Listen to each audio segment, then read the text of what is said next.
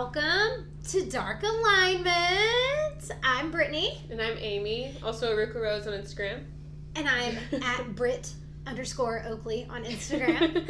And we are a true crime plus astrology podcast. So we're here on episode 9. Wow, we're going to be double digits. I was thinking that. God. We're about to be in our double digits, which is amazing. Thank you guys so much for continuing to go on this journey with us, for being here.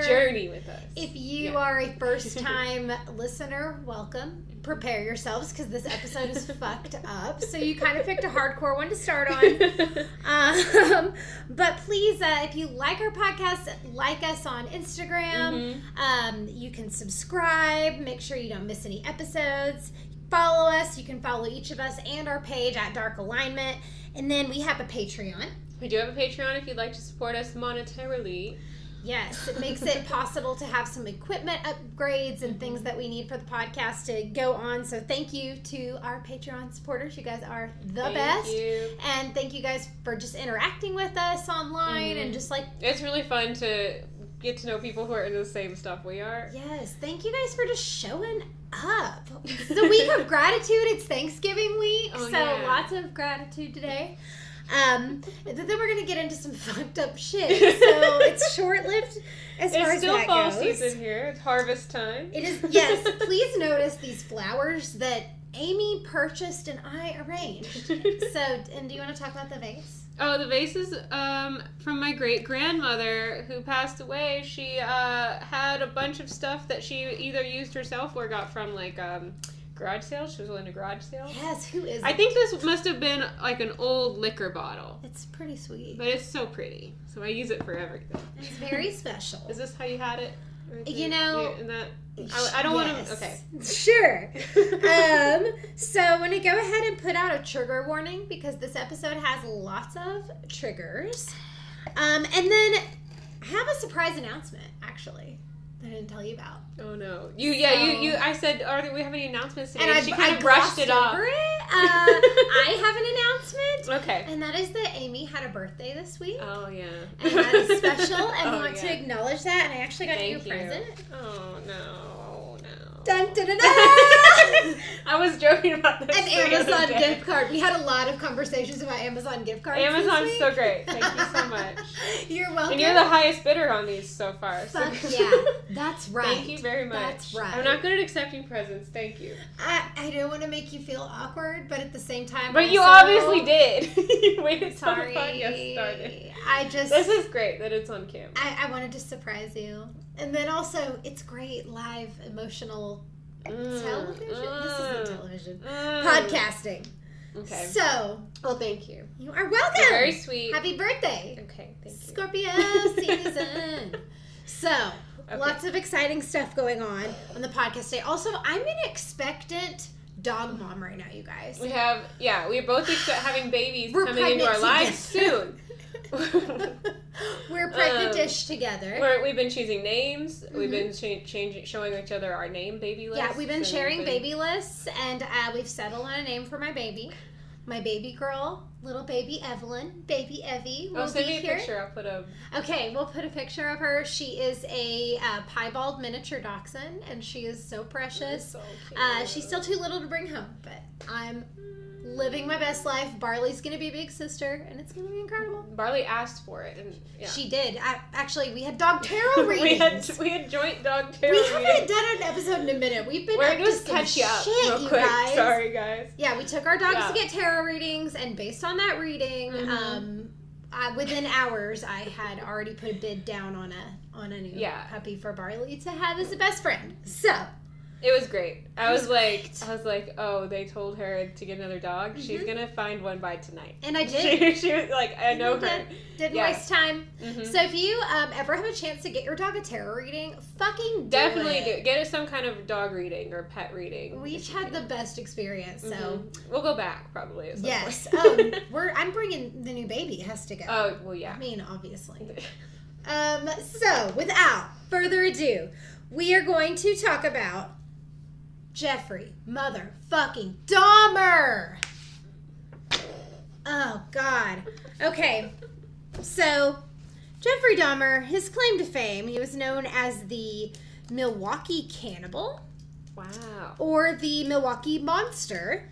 He's an American serial killer and sex offender who committed the rape, murder, and dismemberment of 17 men and boys. Whoa. Between the years 1978 to 1991. Many of his later murders involved necrophilia, cannibalism, and preserving the body parts of his victims. So, she's going to be ruining some music for us. Oh, he has more claims to fame that I actually didn't know. We started talking about this right before we started filming. So I was thinking, when she kept saying Jeffrey Dahmer, I was like, I have like music in my head every time you say his name, and I don't know why. I didn't know why. And apparently Jeffrey Dahmer is rap's favorite serial killer. He's mentioned in several songs, such as Dark Horse by Katy Perry, Cannibal by Kesha. That's the one that's stuck in my head. We just listened to it, so... I'll pull a Jeffrey Dahmer. And then Eat You Alive by Lil Wayne and Ludacris. The Cypher by Chris Brown, Tyga, Kevin McCall, and Ace Hood. You're Gonna Love This, 303. Must Be Ganja, Eminem. I would sound so dumb saying that one. Things Get Worse, Eminem. Things do get worse. Eminem's mentioned him several times. Wow. Bubba You Cubba Cubba, Eminem. Well, now that song's ruined. Black Friday, Lil Kim. Actually, I didn't know that one either. Click, Fucking Problem by Tyga. Tyga's on here more than once. Okay, Pretty Tyga, Boy Swag. Calm down. What? Pretty Boy Swag? It says, I am shocked. Eat Your Heart Out, Bitch. I'm Jeffrey Dahmer. Demure My Luggage. Or something. Sure. I mean, that's a pretty shitty Natural lyric. Born Killers by Dr. Dre. Gingerbread Man, Gucci Mane. What is going on? Dancing Dirty, Ludacris. Dancing Dirty? I'm Don't on mix it. that with Dahmer. J. Cole. They're ruining all the best things. Body Parts by 3 6 Mafia. Oh, okay, well that's Electric City by Black Eyed Peas. Benz or Beamer, Outkast. This is fucking ridiculous. That's the whole list on this page. You guys, don't write a song and include him in it. I went off on a little bit of a rant, as I do. You do the rant. Beforehand, where it's like, I feel like people who did that do not know the story that I'm about to review with you, because if they fucking did, they would not be able to be lighthearted with using him in lyrics, because what he did was so fucking fucked up, you guys. Mm-hmm. Trigger warning, this is a fucked up cannibal story. Get ready. We're ready. Get set. We're ready. Here we go. Okay, ruin all the music. Ruin all the music and possibly everyone's lives. Okay, so Jeffrey Dahmer, lifespan. He was born on May 21st, 1960. And died November 28th, 1994. So the anniversary of his death is coming up. Today. Yeah. So this first section is called Shitty Parenting. So Dahmer was born in Milwaukee, and he was the oldest of 2 sons. When he was born, his dad was a college student studying chemistry, and mom was apparently a teletype machine instructor, which I assume is like teaching people to use a switchboard or something. Some old technology. Some sort of shitty old technology, but honestly, like, who the fuck cares? Anyway, according to Dahmer, he was neglected as an infant. Because he would remember. Well, it could impact him, you know. I know, I'm just being a dick. I'm sorry. I need to not be a dick from the get-go. He's just a baby at this point. He's a baby. Be nice to him, but All right, baby. infant Dahmer, fine. All right. Sources close to the family, though, say that he was full of shit, and that's not true, but, like, no one really knows. One cool thing, they let him name his little brother. Whoa. Like, isn't that kind of fucking cool? And he picked David, which is a solid choice. I know your son really likes the name Dave. So I learned that right before we started recording, so that's a fun fact. But his mom had, like, a reputation for being super fucking uptight and for really loving attention and pity. Everybody's favorite kind of person to be around. I'm sure she was great at parties. Totally, yeah. She was apparently a pain in the ass and argued with everyone, including her husband and the neighbors, so just, like, whoever. Cool. She was never invited to the block party because she was a real cunt. She laid in bed a lot, saying that she was weak from having anxiety, and I'm just over here like, bitch, me too. Stop it, though. She became addicted to a tranquilizer. Oh. and eventually tried to commit suicide by overdosing on them, but she had built up a tolerance, so it didn't work out. The mom was also really needy for attention, and neither of her sons were much of a priority because of that. She kind of wanted to be the center of the universe, and she was a fucking hot mess. So Dahmer was said to be pretty happy and energetic still until about his 4th birthday, because he had to have a double hernia surgery. Oh my god. A 4-year-old. Whoa. What the fuck? Poor kid. So his young life, when he was in school, he was pretty reserved. He didn't have a lot of friends, and from an early age, Dahmer was like super into dead animals. Just like regular kids. It's chill. He has like 2 friends, and they later recalled that he collected large insects like dragonflies and butterflies, and that's cool. He'd keep them in jars. That's all pretty normal. I had like a lightning bug hotel when I was a kid, and I fucking loved lightning bugs and butterflies and stuff, and caterpillars. So, that's not too bad. But then he started to collect roadkill, and he'd like bring his friends along for this. And like, he didn't just collect the roadkill. He would take it home and like dismember it in the woods behind his house. So, according to one of his friends, that Dahmer would actually dismember the animals and store their body parts in jars and keep them in the family's tool shed. So it was just, he was always explaining, oh, I love this quote. Okay. He was explaining that he was curious as to how each animal fitted together. How it fitted together? I don't know how it fitted together. I don't like that. So he progressed to decapitating live animals from this and doing really fucked up shit with their bodies, and I won't go into detail here because I just fucking can't. Like, I had a hard time. At that point, it's an obsession, and you want to see every animal or something. And all the details of what he did here are available, but I started to cry and was like, I can't. No. So he did some really bad things to animals. So father and son bonding time. We haven't talked much about Dad, except being a chemist. So the family moved to Ohio in 1968, so Dahmer was 8 years old. And then 2 years later, one night at the dinner table, Dahmer started asking his dad, like, what would happen if the bones of the chicken were placed into, like, a bleach solution? It's a normal question that every 8-year-old wants to know about at dinner. Especially when your dad's a chemist and you can... Right, his dad had been concerned. Someone who can... Okay. Yeah. All right. His dad had been concerned that Dahmer was, like, not really into anything, didn't put forth much effort in anything. He was kind of like lazy and shitty, and he was like, God, having a kid sucks. And then when his son starts to show an interest in science, he like gets pumped up. And he's like, oh, hell yeah. So his dad was like willing to demonstrate how to bleach bones and preserve animal bones. So he thought he was like bonding with his son, and I guess he was, but Dahmer used this knowledge about cleansing and reserving the bones later, and he just kept like doing this to animal bones for the time being and collecting them. So weird. All right, high school and being a total loser. At this point, Dahmer is a fucking outcast. He's super weird. He loves dead animals.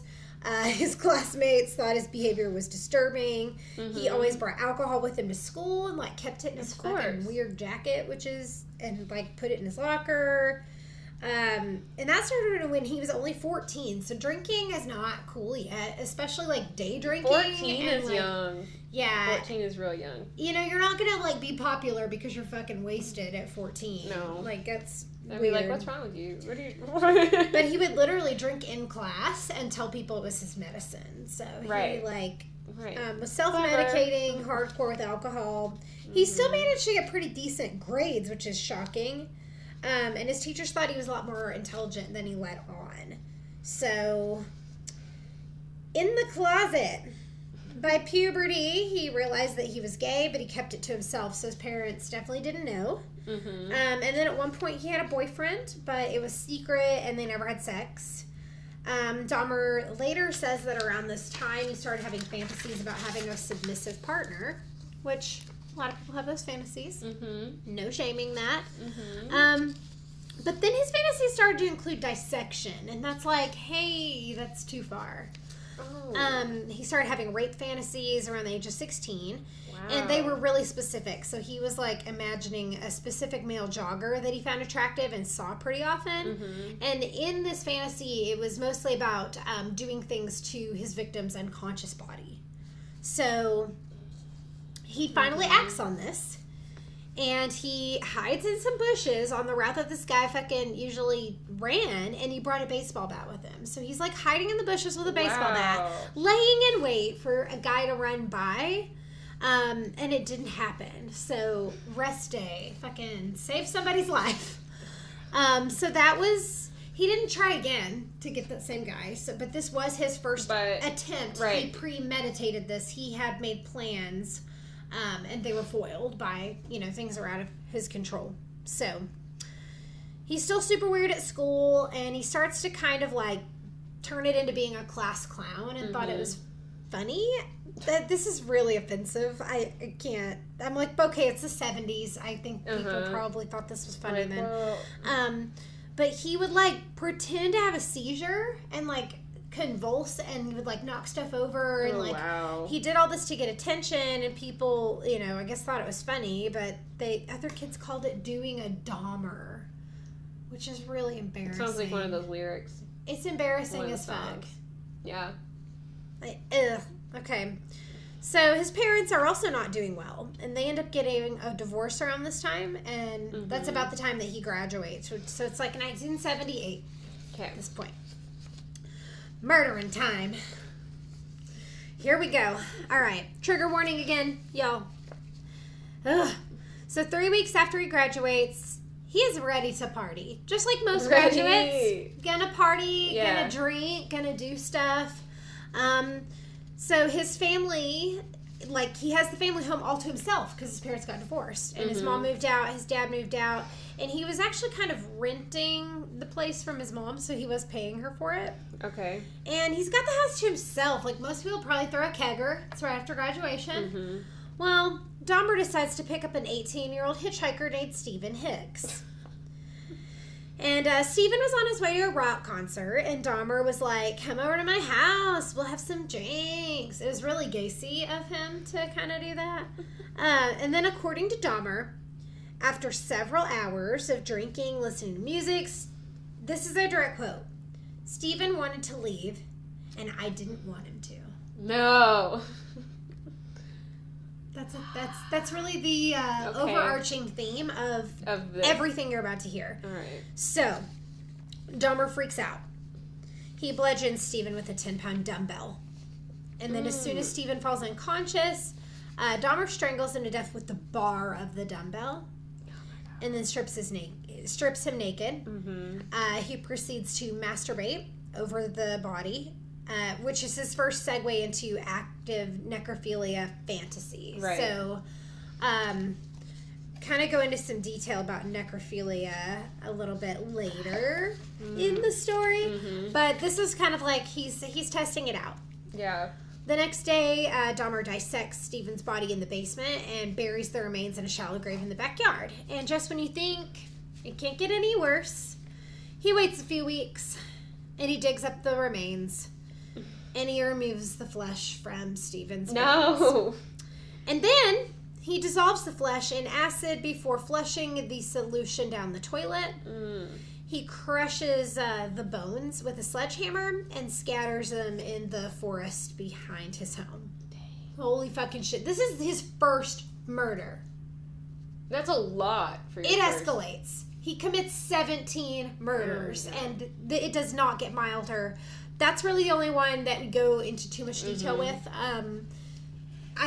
There were too many to go into all the details, but he kind of had an MO, and he kind of followed that pattern for all of them. So now, Dahmer loves America. So, 6 weeks later, Dahmer's dad and new fiance actually move into the family home with him after he's committed his crime. He actually enrolls in college and wants to major in business, so he has some goals. But too bad for him. He can't stop being, like, super fucking wasted. Mm-hmm. Are you ready for the ultimate GPA fucking fail of a lifetime? So, his GPA was... Okay, go ahead. His GPA is a 0.45. Whoa, I was thinking a 1 point something. No, much. Wow. 0.45 out of 4.0. Okay. I don't know You fail everything. I don't even know how that's possible, to be honest. So it's impressively terrible. One time his dad actually came up for a surprise visit and he found Dahmer in his dorm room, like, passed out in a pile of bottles. So Dahmer drops out, even though his tuition was prepaid for the next semester. He was just kind of like, fuck it, and left. So, That's so frustrating. What an idiot. At this point, his dad is just, like, so frustrated. His son sucks at life, and he urges him to join the military. Mm-hmm. Dahmer actually does pretty well with this. Okay. The military's a pretty good place for him at first. First. Oh, wait, there's, like, still a part where he's drugging and raping other soldiers for, like, the next year and a half and being a total psycho. So, you know, it was actually kind of like a hunting ground for him. And then finally, in 1981, his drinking was super out of control, and they decided he was unfit for the Army, and they threw his ass out, but he got an honorable discharge, which is gross. Come the fuck on. Right. Did need that, guys. So, he was afraid to go home because his dad was going to be disappointed again. So he went to the place that all shitheads go. I'll give you one guess. Where? Fucking Florida. That's where everybody goes. I like Florida. I mean, I love Florida, but it's also a place of, like, fugitives. And because it's such a tourist... And retirement. Yeah. And military. A lot of bits because it's such a tourist Well, community. this was 1960. So... We're 19... Or not 1960. 80 something. Okay. So, the big thing about going to Florida, which is why a lot of criminals do it, is because it's a tourist place. So, people aren't really going to recognize that you don't belong in a community. You can kind of blend in more because people are coming and going. So, it's a little bit easier. And also, if you're homeless, you're on the run. You don't have winters. You can sleep in the woods. You can camp. So, there are a lot of reasons why people go to Florida. So, throwing that out there. So whenever he gets to Florida, he gets a job at a deli and lives in a hotel, and he spends his whole paycheck on alcohol. He actually got evicted from a hotel because he couldn't pay rent. Is it called rent when you live in a hotel? I don't know. But he started sleeping on the beach and making sandwiches until finally he, like, gave up and called Daddy. So then he goes back to Wisconsin. He moves back home. He moves in with his dad and new stepmom. He kept drinking. He's got to do chores. He actually gets a charge of drunken disorderly conduct from just being an idiot around town. And his dad, like, tries to stage an intervention, and it doesn't work. Everybody just hates this piece of shit except his grandma. His grandma's, like, the one person in his life who's cool with him. Nice, grandma. So he goes to live with her. I mean, grandmas are the best. But, yeah. I'm worried for the grandma now. Yeah. Okay. She's fine. Okay, all right. He doesn't do anything to grandma. He likes boys. So, this was actually pretty good for him when he went to live with his grandma. He went to church with her. He did all the chores. He was looking for work. He followed her rules, except for about drinking and smoking. He was going to do that. But he followed all the other rules. I mean, he got a job as a phlebotomist, which is fucking scary. That's terrifying. Yeah. He held that job for 10 months, actually, before being laid off. And then he's unemployed for 2 years. And he just mooched off his grandma like a piece of shit. And then he gets arrested for indecent exposure. So he's pulling his dick out now. And he went hard with this whole, no pun intended. He went hard and pulled his dick out at the Wisconsin State Fair Park. And shows it to a crowd of 25 women and children. Yay! Can you imagine? Fuck that. You're at the park with your kids. And there's just some guy with his dick out. You know. Actually, that happened at that happened at this campground that my family and I used to go to like every weekend. They were out on the lake. They were out on the lake, and we were like right like up like our campsite was right on the lake, like on the edge of the lake. And, did you see it? It was too like I didn't really make out what it was, but my parents were mad, and then they called the like camp people. There's a guy here with his dick out, and somebody. I mean, there was like a bunch of people probably in their like 20s partying in another campsite, and they went out on the lake, and yeah. Oh my god! Wow. Yeah, so that's probably the first. It's probably the first penis I've ever seen. Yeah. No, not the first one. That's great. Oh. It was like kids, like kids got little boys pulling their pants down. Oh and, yeah, like that's probably the first. Showed me his like tiny preschool penis in the cafeteria one time. He was like, "It's my pinky," and everyone was like, "No, it's not." He just literally was like, "Look at this," and like whipped his dick out under the table, and I was like, I live with only girls. I don't know what's happening. This makes me feel so weird. Okay, go ahead. Weird shit happens. Don't pull your dick out. Just don't do it. Nobody's that interested. Nobody cares. Nobody's into it. So after this happens, he's convicted. Mm-hmm. He pays a fine of $50 and some court costs, and then he's good. Now he gets a job at the chocolate factory, which is also gross. So now here we go. Okay. We're kicking it off. Once he gets a job, an incident occurred where he was propositioned by another man at the library. Ooh, girl. Mm. The stranger passed him a note and was like, "Hey, I want to suck your D." And Dahmer didn't respond to this proposition, but it did stir up his fantasies about control and dominance that he had as a teenager. So this kind of prompts him to start going out to the Milwaukee gay bars. He loves gay bookstores and bathhouses and everything gay that he can get into. He is getting gay. He's getting gay. I mean, nothing wrong with that, but there is something wrong with the other things he does. Yeah. So this part's hilarious. I put this in here because it made me laugh. He also stole a mannequin from a store that he briefly used for sexual stimulation until his grandmother discovered it in a closet and made him throw it away. That's my sex doll! Grandma, don't take my sex doll. So by 1985, he was getting it in all the time at the bathhouse, but he starts to become frustrated with his partners moving during sex, which is like so annoying. I mean, everybody loves a dead fish fuck. I can't handle participation. I'm sorry, what? So he starts to give them sleeping pills. Whoa. And liquor that is laced with sedatives, and then he just waits till they're unconscious and he's just raping them. And rapes them. Yeah. That's his favorite. That way they're not moving. That's so pesky when they start moving. So after this happens about 12 times, he gets his privileges revoked from the bathhouse, and they take away his membership, and he can't go there anymore. So now he's just got to use hotel rooms. I mean, he's got a backup That's plan. all they did? The bathhouse?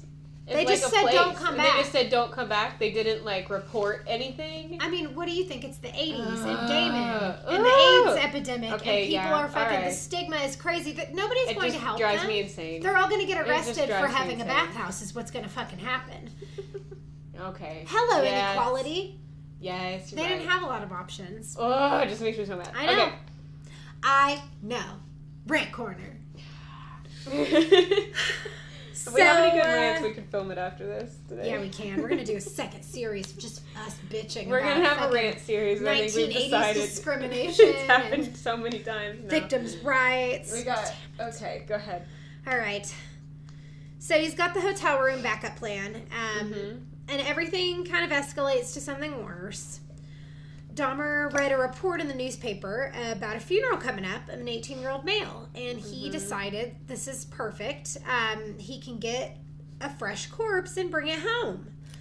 And so Dahmer waits after the funeral and attempts to dig the coffin up from the ground, but the ground was too hard, and I'm sure he was a fucking lazy, drunk piece of shit who couldn't dig a hole. So thank God that plan did not work out.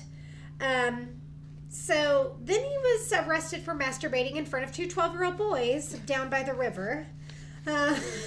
He initially admitted that he had done this when he was charged, and then he changed his story saying he was peeing, which is fuck you, nice try, asshole.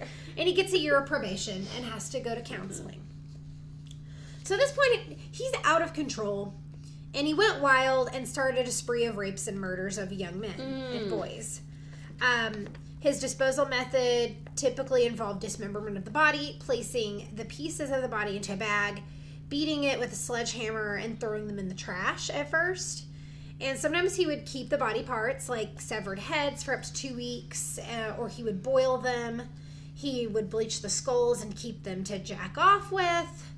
And then by 1988, he started engaging in more necrophilia and performed oral sex on his victim post-mortem. So, a little bit more about necrophilia and kind of what, obviously it is sex with corpses or sexual acts with corpses, but the biggest piece of this is that the partner is unresisting and unrejecting. Yeah. So there's, two pieces of that. Removes any sort of complications or need to connect or make any involvement. Yeah. Yeah, you have just a completely compliant partner. Ugh. So there's 3 types of genuine necrophilia, and there's a necrophilic fantasy, which is what he started with, where has fantasies about having sex with the bodies, and he's not actually doing it. Then regular necrophilia involves the use of already dead bodies for sexual pleasure. So that would have been if he were able to dig up that grave and bring that home. That would fall into regular necrophilia. But what he is involved in at this point is the 3rd piece of that, and that's necrophilic homicide. So he's actually committing murders to obtain a corpse to make it for happen. Sexual pleasure. Yeah. So that's part of what he needs to feel gratified. He does not want a live victim. So one of his potential victims got lucky because Grandma actually walked in while he had a victim passed out. And the dude then got to she live. Expected him to wake up. Right. Well, she knew there was somebody else down there with him. Yeah. So he knew he couldn't not have the person leave. Wow. Well, his grandma finally gets sick of his shit and kicks him out because everything smelled bad. She didn't realize that was dead bodies and rotting flesh because he was keeping parts of the bodies. Terrible. Okay. So he ends up getting in trouble for kidnapping. Okay. And for child pornography. And he moves back in with his grandma. So he had moved out for a really brief period. Right. He's still attacking boys left and right. He even preserves one of his victims' head and genitals in acetone and stores them in his locker at work. So he's bringing body parts to work. He's officially been registered as a sex offender though. But he finally has his own place and moves out of Grandma's house now that he has good, steady employment. This next section is the roughest part. Buckle the fuck up, because it's called Can't Stop, Won't Stop. He just keeps killing with the same MO. So, drugs, rapes, strangles, dismembers, does weird shit with their body, and then he repeats it all. He started keeping the body parts, mostly heads, in the freezer. He would still put them in acid sometimes too. He would try to dry them out in the oven. Wow. He would do things like wrap them in a towel and leave them for 2 weeks, and they would form maggots, and then he would clean them and put them in the fridge. It's really fucked up. One of the times that he put a head in the oven, it actually exploded. He was just trying to preserve his victims and keep them around. That was his whole purpose, was to keep them around in a really sick way. And he explained it later that he wanted to preserve their physical beauty. Oh, so right. He was wanting to keep someone, and he wanted a companion, but a live companion just was not going to be it for him. It really fucked up. He would pose the nude body of his victims and take photos before he would dismember them. And then the cannibal shit starts. So this was he wanted his victims to become part of him. He would keep their heart, biceps, portions of the flesh from their legs, all in plastic bags, put them in the fridge. He would boil the remaining flesh and organs into this jelly-like substance. So, like a congealed fucking substance. He was experiencing a lot of depression, anxiety through all of this, and often had suicidal thoughts, which fucking kill yourself, asshole. Seriously. He continued to rape, murder, and hoard body parts of his victims, and by 1991, his neighbors started to complain about the smell. No. Coming from his apartment. He's giving himself away with the smell. What's Dahmer cooking? He cooks some interesting fucking shit. Have you ever lived in an apartment? Yeah. Don't you know that fucking smell of just anything your neighbors are cooking? He was boiling human flesh. Oh my God. Rotten human flesh. Think about when like you straighten your hair, curl it, and it burns a little. Like that smell. But then... Oh God. Go ahead. Okay. That was... Thank you for that. You're welcome. Okay. So, they also complained about strange banging noises and the sound of a chainsaw. I'm sorry. Wow. What? Is that a chainsaw here? I'm calling the fucking cops. What? No, there's no reason to have a chainsaw actively being used in an apartment. No. Even if you're a lumberjack training for the fucking lumberjack games. I don't care. And I used to do some like craft stuff with tree limbs and stuff, but I can't think of anything you need to change. My wife is a wood carver. So that's right. Yeah. No.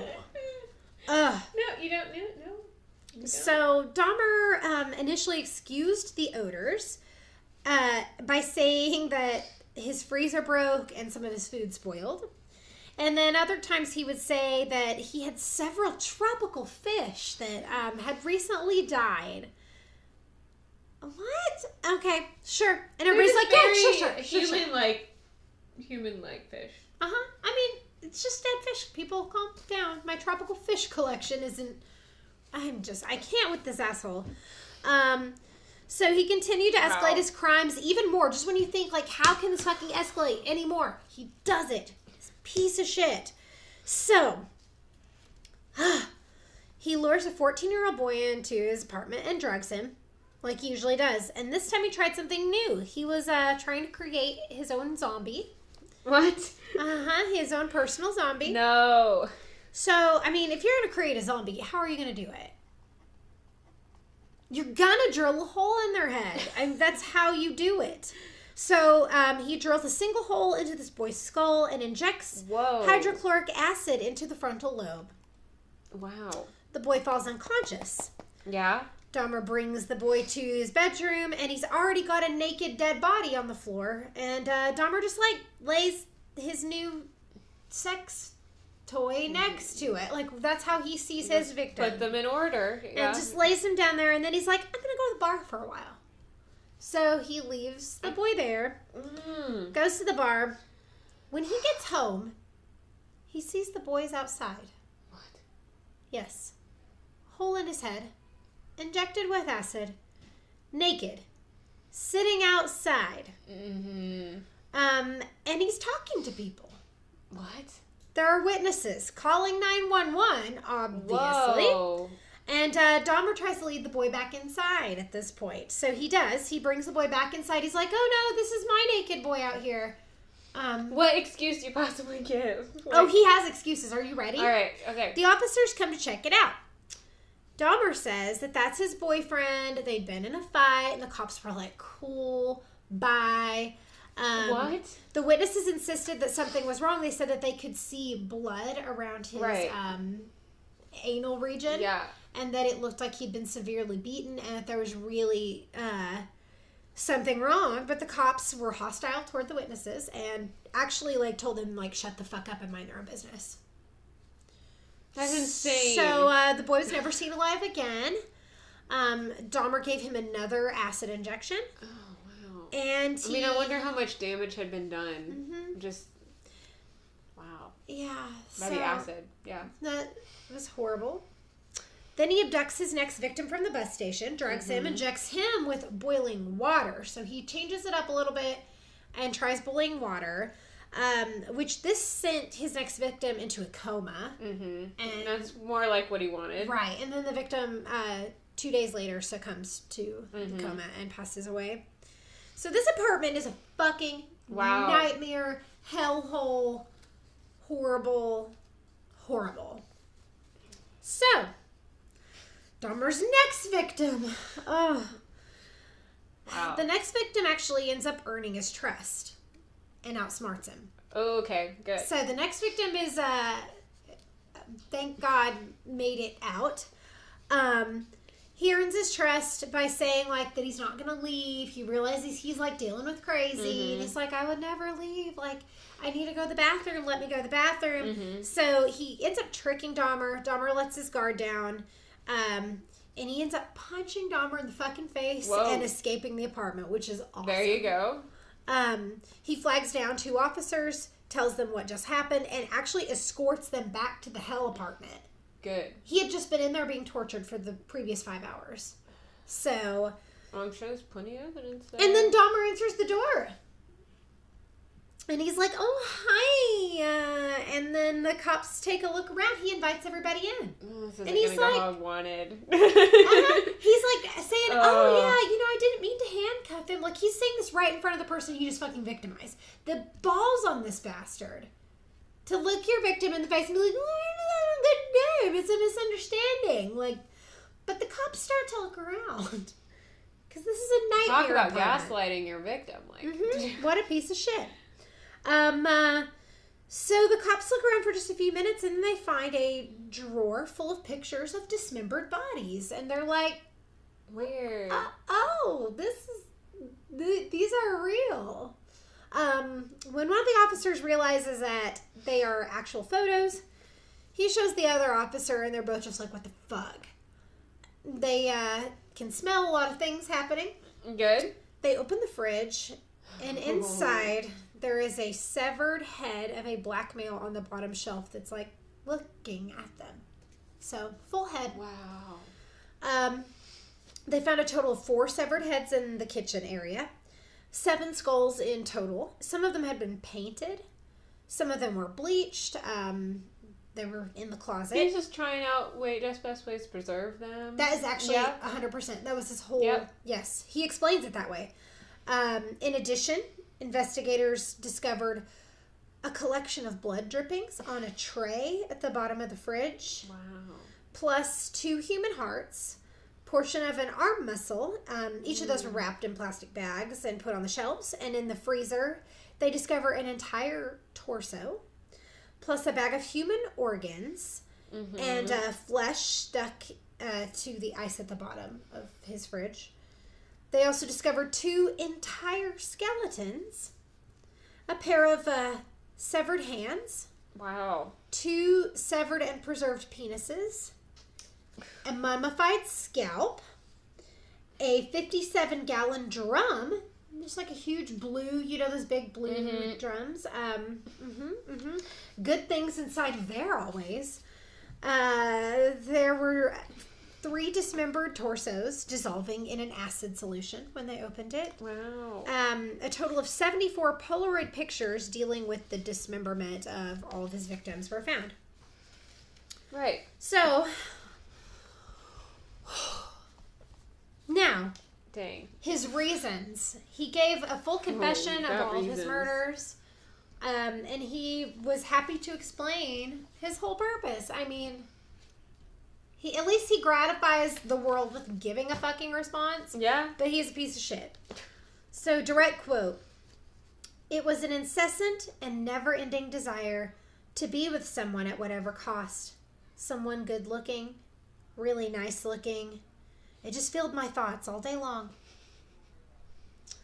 He basically wanted a partner that would never leave him. And, when asked why he had preserved a total of all the skulls and skeletons, he said he'd been in the process of constructing a private altar of the victims' skulls, and he had intended to display it on his coffee table in the living room. I mean, that's where you put your altar, right?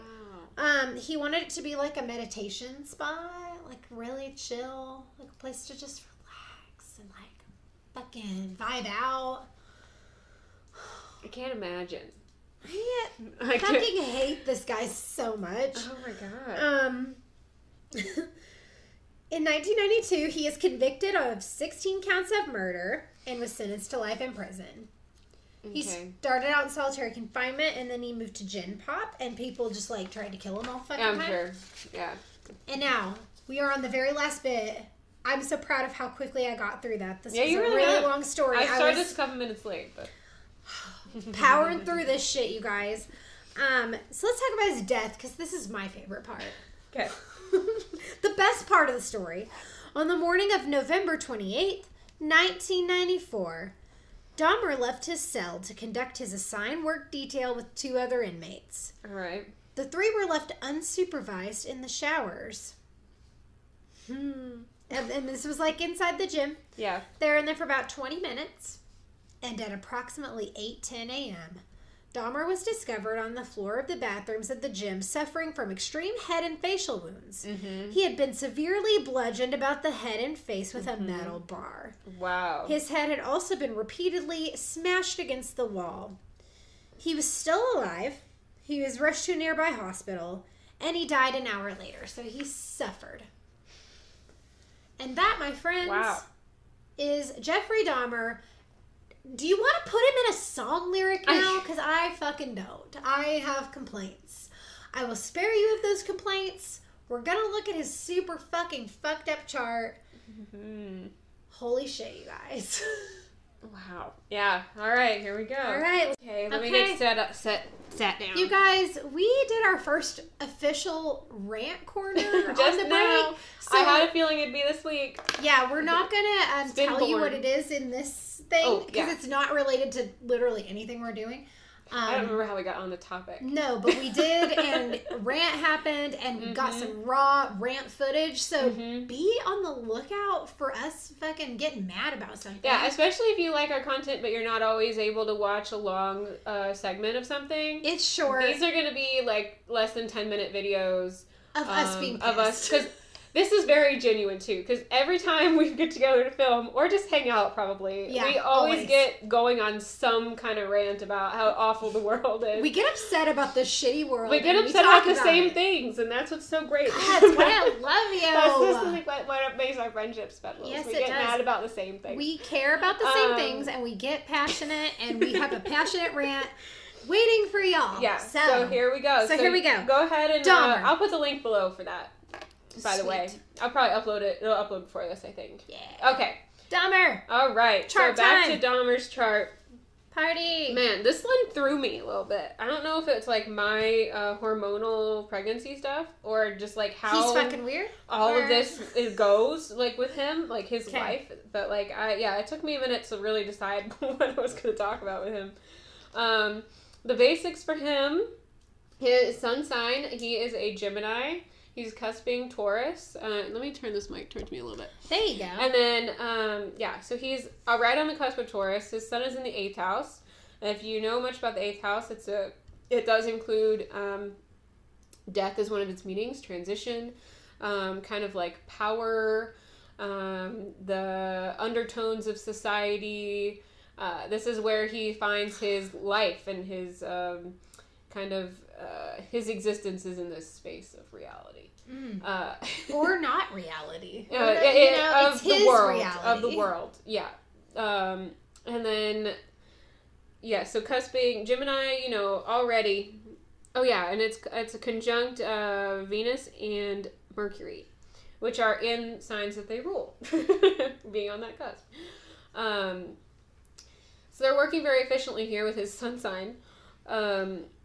What was I going to say? Oh, yeah. So Gemini is really kind of a lighter sign, but having it in the 8th house makes it more intense for sure. But he could probably play that off, I would imagine, pretty well. His ascendant is Libra. So I'm kind of seeing a very pleasant, approachable kind of person. Probably looks pleasant.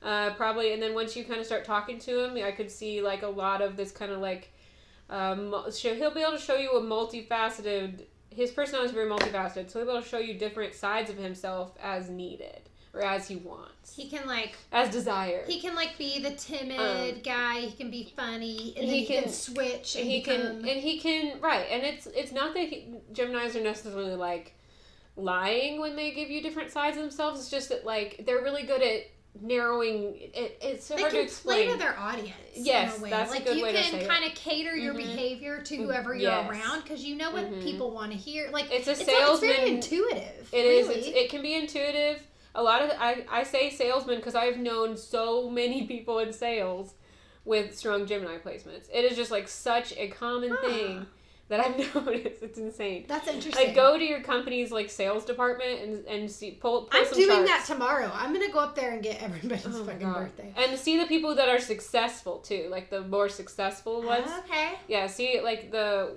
big guy at a company I've worked for, he's like a triple Gemini or something. Like he Fuck, I didn't know that was a thing. It's really good at like working with your small communities and like Interesting. Anyway, so probably don't have red flags with this person right away.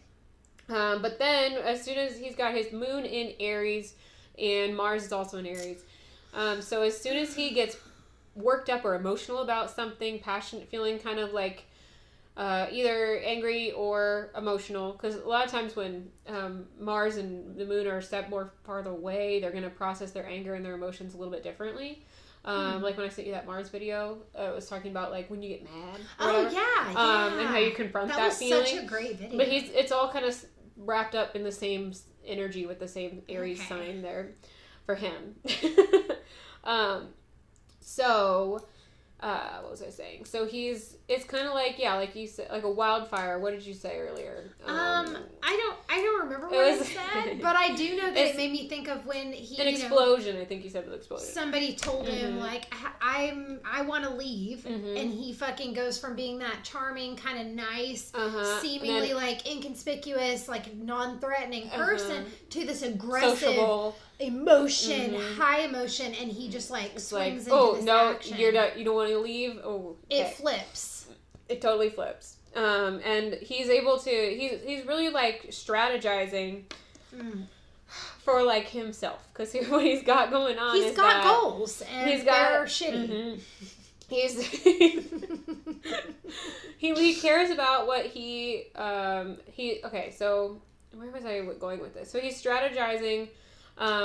And communicating like how he wants things to go pretty naturally and things he really cares about with his Venus and his personal creature comforts, like his material world comforts, are going to be like very strong precedents for him because it's like right around his sun sign. He wants to make himself feel happy. Well, and he saw people as things, and that made him happy to have his things all around him. Oh, this is just lovely for him. He is really...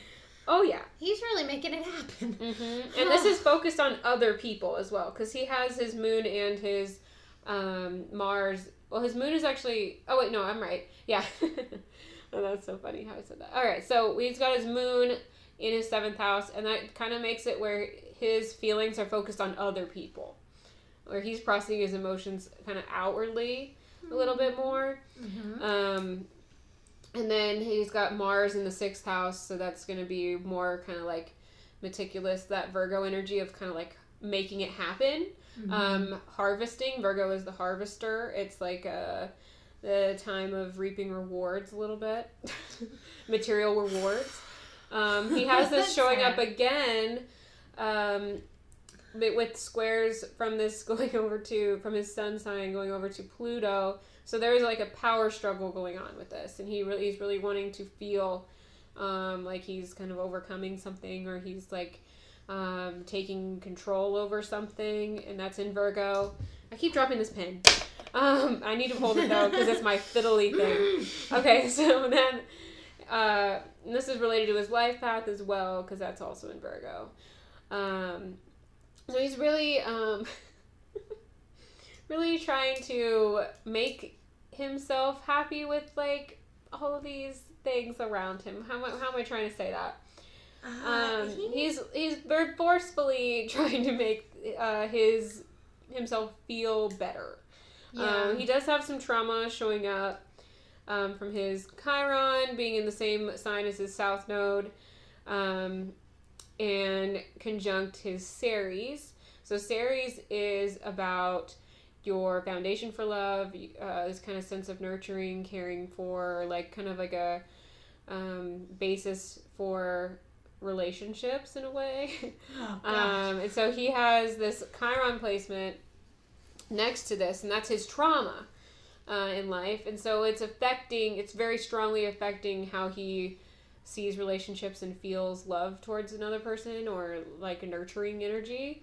It's interesting. And his solution for this, there's a trine over to, side note, there's a trine over to his Lilith in Cancer, which is also about nurturing and caring energy. And like the mother. The mother, yes. And so his solution was to like self-empower himself. To be, to make it happen. He definitely found a way. There's delusions. There's another trine over to Neptune in Scorpio, which again is death and things.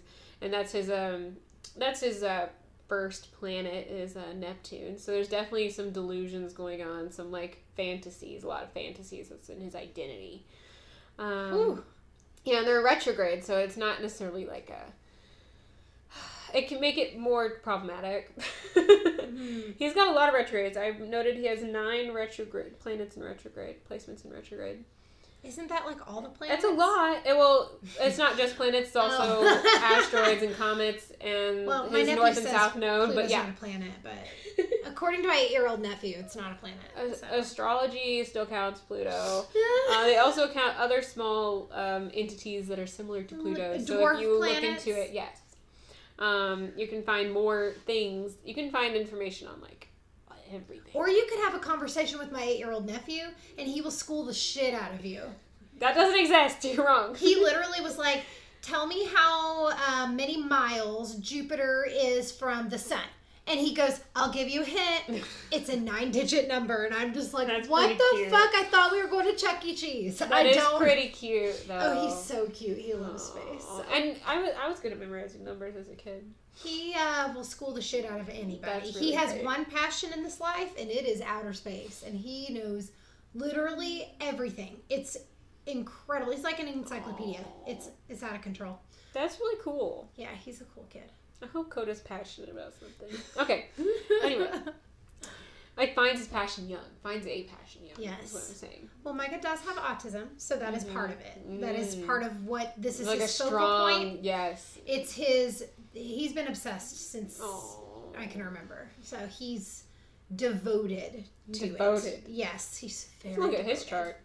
Okay. Here we go.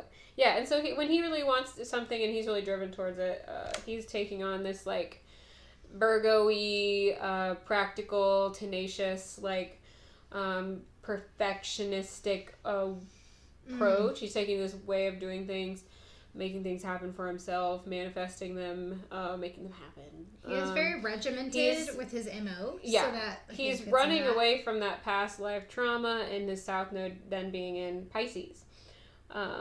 Pisces! Mm-hmm.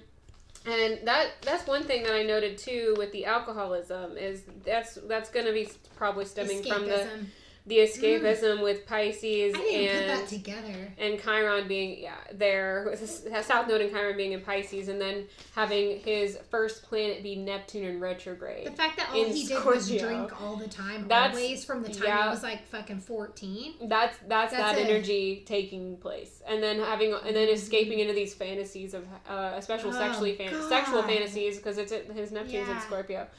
Oh man. And then with his trauma, I had a note here. Pisces Chiron placements are going to experience this like tremendous loss and grief early in their life. It's kind of like you lost your God early in life. For him, it's going to be like he lost his happiness early in life because these squares to his happiness and like sense of relationships early in life, like love, because of personal squares he has on his chart. But it's like there's nothing to have faith in anymore. You're supposed to be finding an alternative. You end up finding some other place to direct that energy that would go to those places. Oh, so he did. He like found the healthy way to deal with this would be like you find an alternative spiritual healing. You help others open their eyes to this universal order, an alternative type of life, spiritual lifestyle. And he was like, hey, I'm going to make a shrine and an altar to meditate at of skulls. Yeah. That's what I'm going to do. He got it. And this is something that hit him as a child. So this is something that, like you could see early on, and him trying to redirect this energy towards his north node, which is a point area that you're always really pulled to in life. Is that like your future? It's like your direction? it's your life path. It's your direction in life. It's like something you feel constantly pulled towards, and it's your almost purpose. Like you never get enough of it. Yeah, it's like a purpose. Your passion. It can be obsessions. It can be like my North Node is in Sagittarius, and I always have this like pull towards like kind of like adventure and like travel or like free spiritedness or like a pull towards like even like getting into things really strongly like a not escape but a mental adventure, like getting into astrology and getting like into biochemistry, getting into can be that way too. Yeah, reading can be. Makes me think of Britney Spears. Depends. Reading is more. I feel like reading could be more of like an escapism Pisces part of it, but it depends on how you're approaching reading. Really, I really only said that because Britney Spears is Sagittarius and she loves to travel and she's a free spirit, but she also loves to read, loves it, and she actually reads. Like she's reading like a different book every week. Yeah, and it might not be your career, it might not be blah blah whatever, but it's like something you're always pulled into more throughout your life. It's always kind of beckoning you over there. I think I find a way to talk about Britney every time we record. Good. We have to do a Britney segment. Oh my gosh. Okay. So he's fighting his past emotional issues by moving into this Virgo space. It's also the 11th house. He's focusing on kind of like bigger groups of people, kind of in a quirkier outsider kind of way. Oh, is that showing his dick to a group of 25 at a fucking I forgot about that. I was like, where is that showing? I'm trying to be part of the group. Here's my cock. I can't imagine that. This piece of shit. He tried lots of terrible ways to integrate himself into a group of women and children. Oh my god. Okay, so he's got a lot of patterns with like earth signs, a lot of tendencies towards him wanting to be more in an earth sign energy in his lifestyle. Really the 8th house scorpionic kind of lifestyle energy, and 3rd house and Gemini having all of this kind of like small community kind of multifaceted personality, kind of strategic lifestyle energy. Oh god. Let's see. Those are kind of the themes for him. All of that earth sign is really making him like physically manifest his feelings as well, because he's able to take action on them. Yes, he is. And then he's really turning him into like a physical thing, and I think we saw this with the person who was like making things out of human parts. I can't remember the name right now.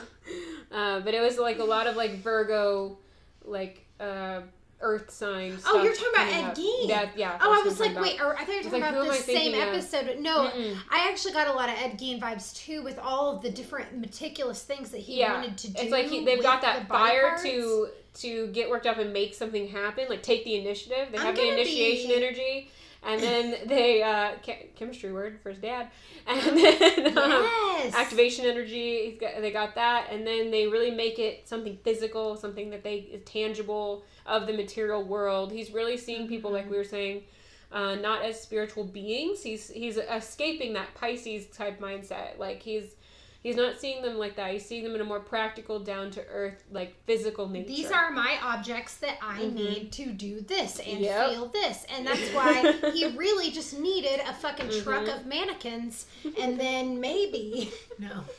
But I feel like it had to be something, like, actually that had been lived, like something that was created of nature, not necessarily of like a man's creation. No, you're totally right. He needed it's almost because the way you made it sound, I mean, honestly, I didn't like hear him say any of this, but the way you made it sound like he's talking about these things is almost like an honoring of how they were created in a way. Like he was saying, he wanted to see how they were fit. The animals were fitted together, and like he's wanting to preserve the natural bodies. He's really wanting to I think part of it is like wanting something that's actually of Earth, like something that was actually created of Earth, not like synthetic man-made. So you just like painted the picture for me. I think that what he would have loved, because he was trying to... He wanted a zombie. He wanted a zombie. But I do think that what he really wanted was to have the lifeless, once living human body there with him, but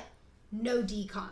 Like if decomposition couldn't happen, I think he would have been very happy with his plaything of like, it's here and it's in the form that I want it, and it's still human, and it can't leave me. Now it's debilitated. Like if he had a coma person too, like that would have been... He loved all of his victims, even the ones he didn't kill, to be sedated. They are still living at that point. So like there the was doll was fine, but that's not really what he needed. Yeah, and it never was. Right. So yeah, there's something to the fact that it was actually human. Because he cares about the natural side, and but he wants that. He really wants that like overpowering aspect to an I'm in charge. Yeah, I can do whatever I want with this now. That is exactly how he viewed his victims. They were not people. Right. Yeah, because the spiritual side, the feelings side, all of that was killed in him early. Maybe it was that fucking hernia surgery when he was 4. That was fucking crazy. Like all of the empathy and things that you feel, like that's where his trauma is. That's his past. That's away from what he's drawn towards in life. That is what something he would probably be rejecting. Those kind of feelings that. Yeah. It doesn't seem like he had any empathy even after No, because that's not how his psychology is working. He's like not capable of it. I mean, he probably was as a young child when he went through all that trauma. But it sounds like his mom... But his way of coping with it was not a way where he maintained that in his lifestyle. Speculation. He had his surgery, and his mom wanted all the pity and all the attention and all the empathy for herself, and kind of took that from him, and maybe it ruined him. There's tons of mom trauma on his chart. Speculation. There's even more than I mentioned already. He's got the Moon square, Saturn retrograde, and Vesta retrograde. There's a lack of devotion with his mom. Oh, my computer just died. You got notes, thank goodness. I do have notes.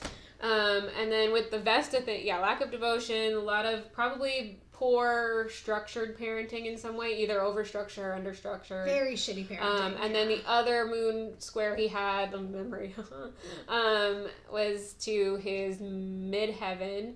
And that's kind of what you're like, that's your reputation, that's your career, that's what you're known for. So it was probably maybe something with his mom having a problem with her reputation or she career. She was known as a fucking cunt. So oh yeah, that's right. Everybody hated her and she couldn't come to the party. I forget that you tell me stuff and then, okay.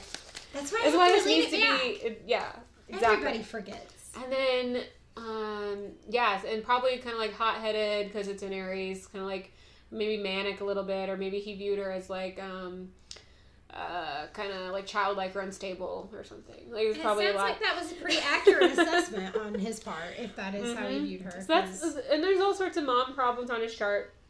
And then he had, was there anything else that I hadn't mentioned? Because I'm trying to wrap it up a little bit and talk about his death. Yeah. Okay, because I have more notes. Sorry to get so excited. I just want you guys to know I have more notes, but I'm going to skip over those to talk about his death. Woo. Okay. So with him dying in the prison, with his buddies, he was. My computer turned back on. What the?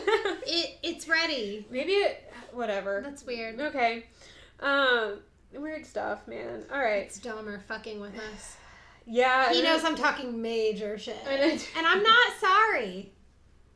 Sorry. I always sage and stuff after these things. Yeah, we really need to make sure we do that. And then sometimes I feel weird having the papers and like my notes after too. Sometimes I keep all of mine. I kind of wish they were all in my drive, my Google Drive, so they weren't like physically in my space. Oh, I never thought. I mean, I have a whole folder of every set of notes. I might just scan them all, but then I don't know. I gotta think about what I'm gonna do with them. Okay. Anyway, I'm getting sidetracked. That's great. I have a lot of thoughts, man. I love your thoughts. I have a lot of air in my chart. I got a lot of thoughts. All right. So. His death. This is us taking his death chart and his birth chart. That sounds kind of cool. And merging and laying them over each other. Okay. So this is like a synastry reading. I was gonna ask if it was still like counts as synastry reading if it's over your own. I kind of call it like an event chart. Like you're putting an event, life events together. An event over a birth chart and seeing. It's kind of like it's basically a transit reading, really, but it's from the past, something that's already happened. Oh. Yeah, that's more like what it is. Okay. So we're going here. We want to look at his. First, I did look at his 6th house because that's kind of like the house of enemies. But there wasn't anything transiting his 6th house. It doesn't look like the people who killed him were like a villain enemy, like a hero and their enemy, or like. To me, it seems like very opportunistic. It was very opportunistic. It definitely wasn't somebody who had been plotting it for very long. They had the opportunity. This guy fucking sucks. Why not? A lot of people probably disliked him. It wasn't like this was like a specific enemy that he had. And then we also look at the houses that are the bringers of death, the death houses. So we look at the 2nd house, the 7th house, and the 8th house. For this, I look at all the houses, but so what was interesting here is that the sun was opposite his sun while he died, and the moon was opposite his moon while he died. It's like a cross. Mm-hmm. Or it was X. Very weird. Actually, it was almost an X. It was kind of like a little lopsided X. And crossing you off the list, bitch. So the sun was. Maybe I will pull it back up if I can. Oh my goodness! Just so I can talk about it easier. Here we go. Synastry. Okay, here we go. His death and his birth chart. So we have, right away, we look at the 8th house first. I like to look at the 8th house first because I'm a Scorpio, I guess. And right away, he has Lilith over his sun sign, and it's conjunct his sun sign and Venus. So he's being killed. It's kind of like he's being overpowered to death. Because of like what he cared about and where he put his passions in life, and then where he what made him happy. He got killed for being an asshole. He got killed for doing what he wanted to do, basically. Yeah. He was overpowered in death. And then it's over his sun side. So that's like that's your head, that's your face, that's your being. That's literally hit in the face. And we also see that again replicated in his 2nd house. There's a lot transiting his 2nd house. We have Juno, Pluto, Jupiter, Mercury, and the Sun. Woo! Yeah. The gang's all here. And so this is also seen by the North Node being hitting his 1st house during this time. So it was like really something in his face, in his identity. To do with his identity. He had to die. Yeah, he was facing repercussions of identity. I should probably go back and look at when he got caught and see if that's around the time that the North Node inched over there or not. But anyway, I guess it might go... Anyway. Alright, then we have a lot of suffering and excess suffering because of the Chiron and Pholus transiting his personal North Node. In Virgo. So this is like a physical manifestation of pain in excess because of Pholus really exaggerating it. Yeah. After being bludgeoned and then you're like fucking bleeding out and you don't die for an hour later, you are going to be in a state of discomfort. And we were talking about this. You are. I highly doubt that anybody gave this fucking guy any sort of pain medication during this time. Like, who's going to give a shit? It's 1994. This guy's a dick. We're not giving him shit. No. Especially with the suffering that he inflicted on so many people. And this is like a judgment day for him in a way. Because in the 7th house, which is the last house we're going to talk about, he's got the South Node transiting and Pallas retrograde. So this is kind of like an inner wisdom of the world, an inner wisdom feeling, kind of a colder decision-making feeling, and his past. Yay! It came up to this is kind of Judgment Day for him. Being overpowered, being in a lot of pain, being hit in the face because of your identity and what you were doing specifically. And that's all I know. So and that. Nothing. Okay, go ahead and close it out. Y'all, that was Jeffrey Dahmer. He super fucking sucks. You can't make zombies, idiot. But that's what he tried to do. So with that being said, happy Thanksgiving. Thank you all so much for being here, for supporting us, for being a part of this fucking crazy ride that is Dark Alignment. Give us a like if you like what you hear. Like it. Comment. Interact with us. Comment. We absolutely love it. Hit the bell. Hit the bell. Subscribe. If you're feeling generous this holiday season, you can definitely be part of our Patreon. It helps keep the show going. We need some new equipment. We actually need to get a longer cord. So that mic doesn't fall. So the ghost stops pushing your mic off our table. God, yes. We need to ghost-proof our area. We need more sage. There were just some special Actually, don't buy sage because it's not ecologically friendly. So go ahead. Oh, I didn't know that. I actually don't like sage. Grow it yourself and burn it. That's what you should do. Go to your nearest juniper tree. Snip a little bit off. Dry it out. Wrap that shit up. It's pleasant. That's my hot Pinterest tip of the day. All right. So that's all we got for Dahmer. That's all we got for Dahmer. That's all we got for this episode. Check out our fucking bitchy rant. We love you guys. Stay awesome. Take care of yourselves. Love yourselves. And we'll see you guys on next episode, which will be episode 10. Yeah. We already know who we're doing.